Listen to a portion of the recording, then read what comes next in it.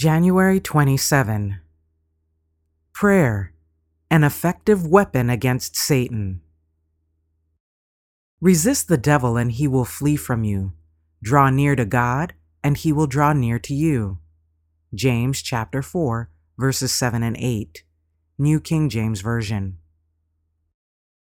Satan is constantly at work, but few have any idea of his activity and subtlety. The people of God must be prepared to withstand the wily foe. It is this resistance that Satan dreads. He knows better than we do the limit of his power and how easily he can be overcome if we resist and face him. Through divine strength, the weakest saint is more than a match for him and all his angels, and if brought to the test, the weakest saint would be able to prove superior power. Therefore, Satan's step is noiseless, his movements stealthy, and his batteries masked. He does not venture to show himself openly, lest he arouse the Christian's dormant energies and send him or her to God in prayer. The enemy is preparing for his last campaign against the church. He has so concealed himself from view that many can hardly believe that he exists, much less can they be convinced of his amazing activity and power.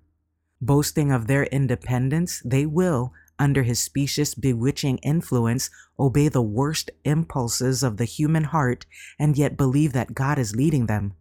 Could their eyes be opened to distinguish their captain, they would see that they are not serving God, but the enemy of all righteousness.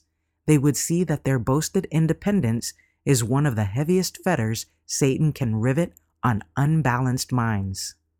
Human beings are Satan's captives and are naturally inclined to follow his suggestions and do his bidding. They have in themselves no power to oppose effectual resistance to evil.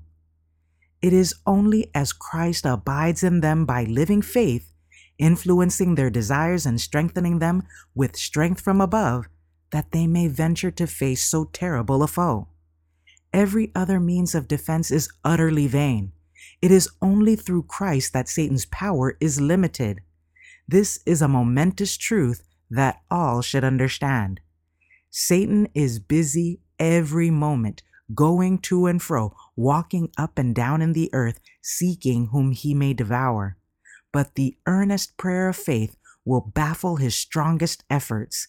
Then take the shield of faith, brethren and sisters, wherewith ye shall be able to quench all the fiery darts of the wicked. Testimonies for the Church, Volume 5, pages 293 and 294.